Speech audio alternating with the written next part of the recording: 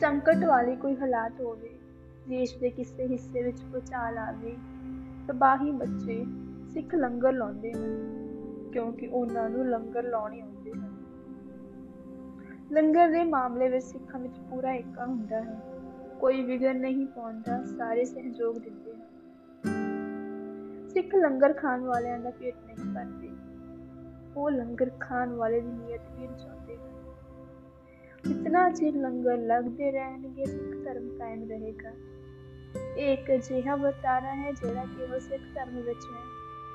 ਇਸ ਨੂੰ ਅਪਣਾਉਣ ਦਾ ਹੋਰ ਧਰਮਾਂ ਨੇ ਬੜਾ ਯਤਨ ਕੀਤਾ, ਪਰ ਕੋਈ ਸਫਲ ਨਹੀਂ ਹੋਇਆ, ਕਿਉਂਕਿ ਇਹ ਗੁਰੂ ਦਾ ਲੰਗਰ ਹੁੰਦਾ ਹੈ। ਪੰਜਾਬ ਵਿੱਚ ਮਾਂ ਦੀ ਦਾਲ ਨੂੰ ਲੰਗਰ ਵਾਲੀ ਦਾਲ ਕਿਹਾ ਜਾਂਦਾ ਹੈ। ਇੱਕ ਵਿਅਕਤੀ ਰੋਜ਼ ਲੰਗਰ ਖਾਂਦਾ ਸੀ, ਰੋਜ਼ ਮਾਂ ਦੀ ਦਾਲ ਹੁੰਦੀ ਸੀ। ਚੌਥੇ ਕੁ ਦਿਨ ਉਸਨੇ ਪੁੱਛਿਆ, ਉਸ ਲੰਗਰ ਦੀ ਦਾਲ ਕਿਉਂ ਨਹੀਂ ਬਦਲਦੇ? ਤੇ ਉਸਨੂੰ ਦੱਸਿਆ ਗਿਆ, ਇੱਥੇ ਦਾਲ ਉਹੀ ਰਹਿੰਦੀ ਹੈ, ਖਾਣ ਵਾਲੇ ਬਦਲਦੇ ਹਨ।